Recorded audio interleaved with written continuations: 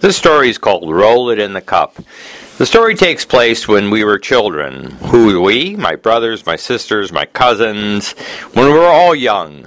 Actually, there were a lot of us because on my father's side of the family, Bubby and Zeta Joe, that's what we called them, from my grandfather's name, Joseph. Bubby and Zeta Joe had, at the time, 21 grandchildren.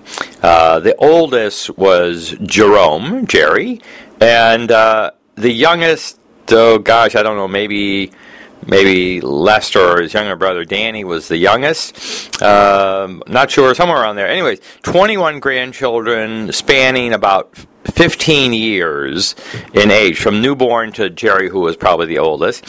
So you have to figure we're at Bubby's house for the Seder, for Passover, and you've got Bubby's 6 children and their spouses and 21 grandchildren, all there in not a huge house for the Sidurim.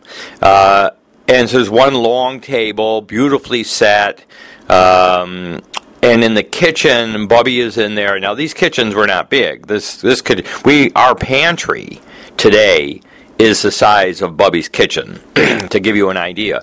So it was the kind of kitchen where there was a stove, there was a refrigerator, I believe, or even the refrigerator was actually cooled by dry ice. That's how old this is. We're talking about 1959, 1960, back in those years. Anyways, so we used to all get together for the Seder, and Zadie used to conduct the Seder. He used to read in Hebrew, or we used to go around the table. Everybody used to read something. Of course, most of the Weinsteins couldn't read, at least from Fred Weinstein's family, my father's family. Most of us couldn't read.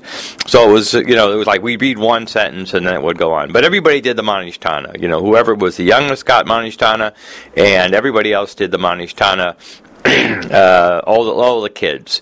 I would say after, Dayenu was always a highlight. Everybody would sing Dayenu, and people would get into it, so to speak.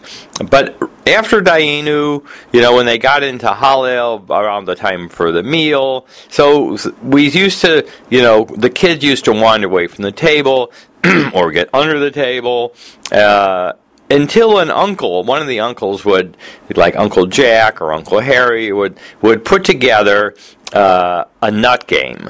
And the nut games were a lot of fun, because what they would do is they would take a cardboard box, like you might bring groceries home in from the supermarket, and they would cut out little holes along the edge, like little mouse holes, and then they would position this box on one side of the room. Now, the rooms are not huge, but if you could get 4 feet away from the surrounding furniture, then the kids would all get a handful of filberts, these round rollable nuts, and the game would be to roll the nuts into the box through the little hole, and if you got it into the hole, so then you would get some reward in the sense of additional nuts. So if you were running the game, you would have 5 or 6 kids in front of you, the children in front of you, and you'd be singing out, roll it in the cup, 3 to get, roll it in the cup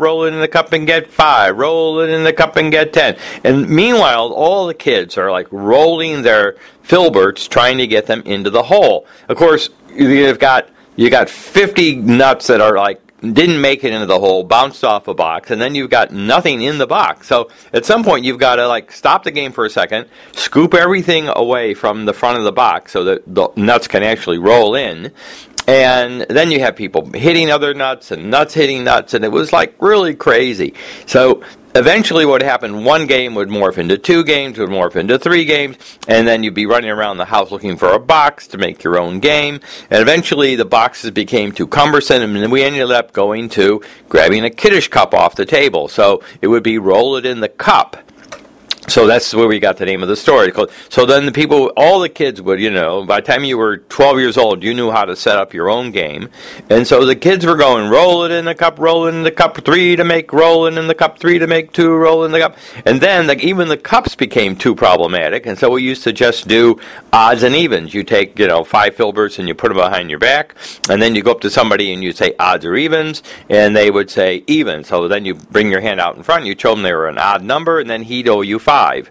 Or you'd lose 5 if he said odd. So it turned out that while the parents were eating and schmoozing, the kids and the uncles were playing roll it in the cup, anywhere in the house practically. The downstairs in the basement, we were down there. Zadie used to come down there and go, get out of the basement, get out of the basement.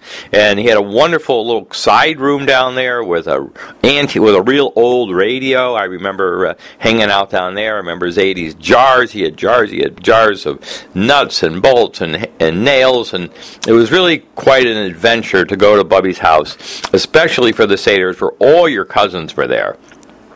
And we had a wonderful game of roll it in the cup or roll it in the box or 3 to make 2 or odds or evens, whatever it was, whatever the game. And it turned out there were lots of games going on all at one time. Eventually we would all, somewhat get back together to finish the Seder, and to sing the songs at the end of the Seder were just so much fun to sing Hadgadya and Atam Yodea. And I think I hope this goes out to all my cousins, and I hope you have a great memory, as much as I do, of a wonderful time we had at Bubby and Zadie's house on Pesach. And you should all have a Zisen Pesach, and all the best to you. That's the story. Have a kosher v'sameach Pesach. Bye.